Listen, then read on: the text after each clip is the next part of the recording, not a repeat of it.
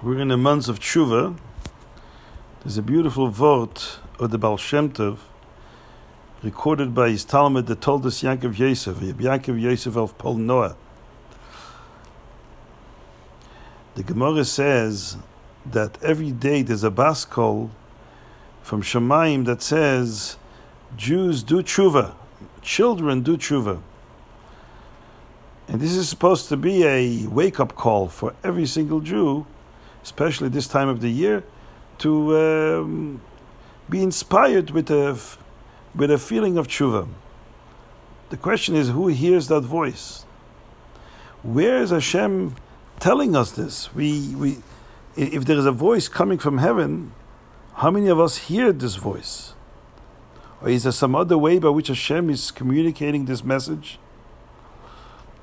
Says the Baal Shem Tov, there's a Gemara. There's a Gemara that says that Rabbi Shua bar Chananya was once having a polemical debate with a heretic in front of the Roman emperor. The Roman emperor invited them both to have a debate in front of him. And as it was common in those days, in front of kings, that people communicate with sign language. It was a special art. It was a chokhmah.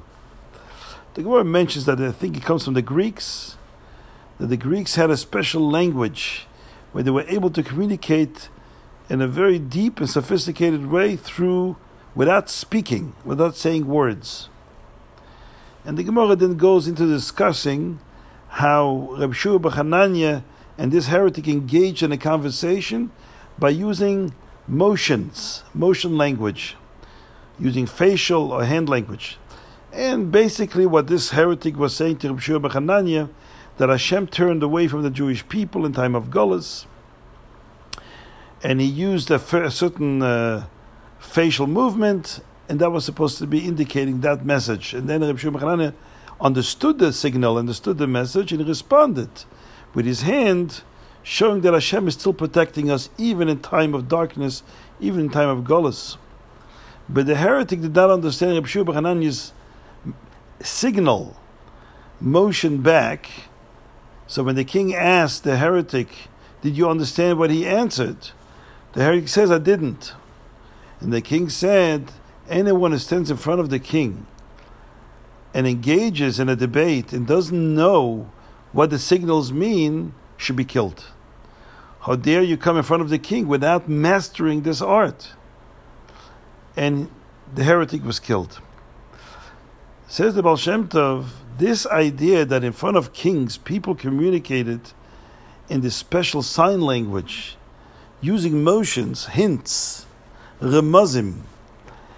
The reason it was that way in the royal courts in those days is because in a similar fashion, Hashem, Malchusa Derekia, also communicates in a similar way. Malchusa Da'arek and Malchusa Derekia, kingship on earth, mimics and mirrors the way kingship, celestial kingship, operates. Where does Hashem motion to us? So he says, the Baal Shem Tov, that very often when we see things in the world and we wonder what is the purpose, why is Hashem showing us these things?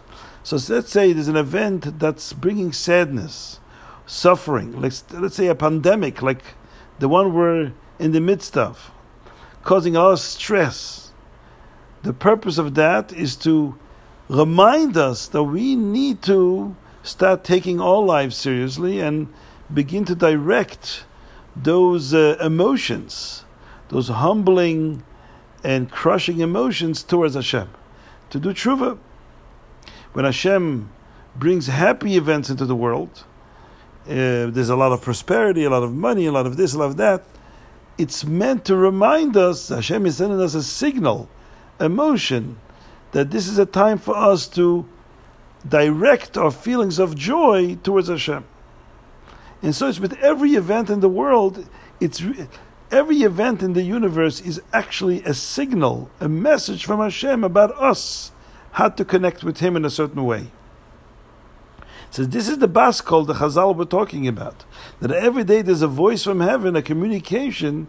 The communication comes to us not necessarily through a voice.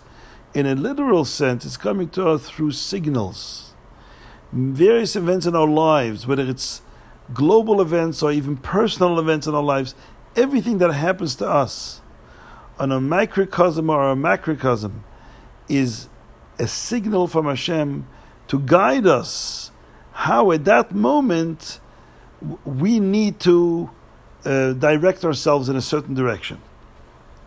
And this is the meaning, these are the hints of tshuva. The Frierdiker Rebbe says in a Maimer, it's brought in a Elul Maimer of the Frierdiker Rebbe, that it says, Mipsori echze Elokah. It says, I see for my flesh, I see Hashem. The Navi says. What means I see for my flesh? So there's several meanings, but the Frierdiker Rebbe focuses on one insight. Mipsori means you can see Hashem through many ways. Seeing can also mean you understand the greatness of Hashem, and that's also a form of seeing. Intellectual seeing with the eyes of the mind. But then he says, there is seeing Hashem's presence in a much more tangible way. Mipsori. It's almost like your physical eyes behold it. And he says, this is the concept of Hashgacha Pratis. When a person sees in his or her life an unusual sequence of events that clearly indicates that this is Hashem's presence, that this is Hashem being in our lives, trying to direct us.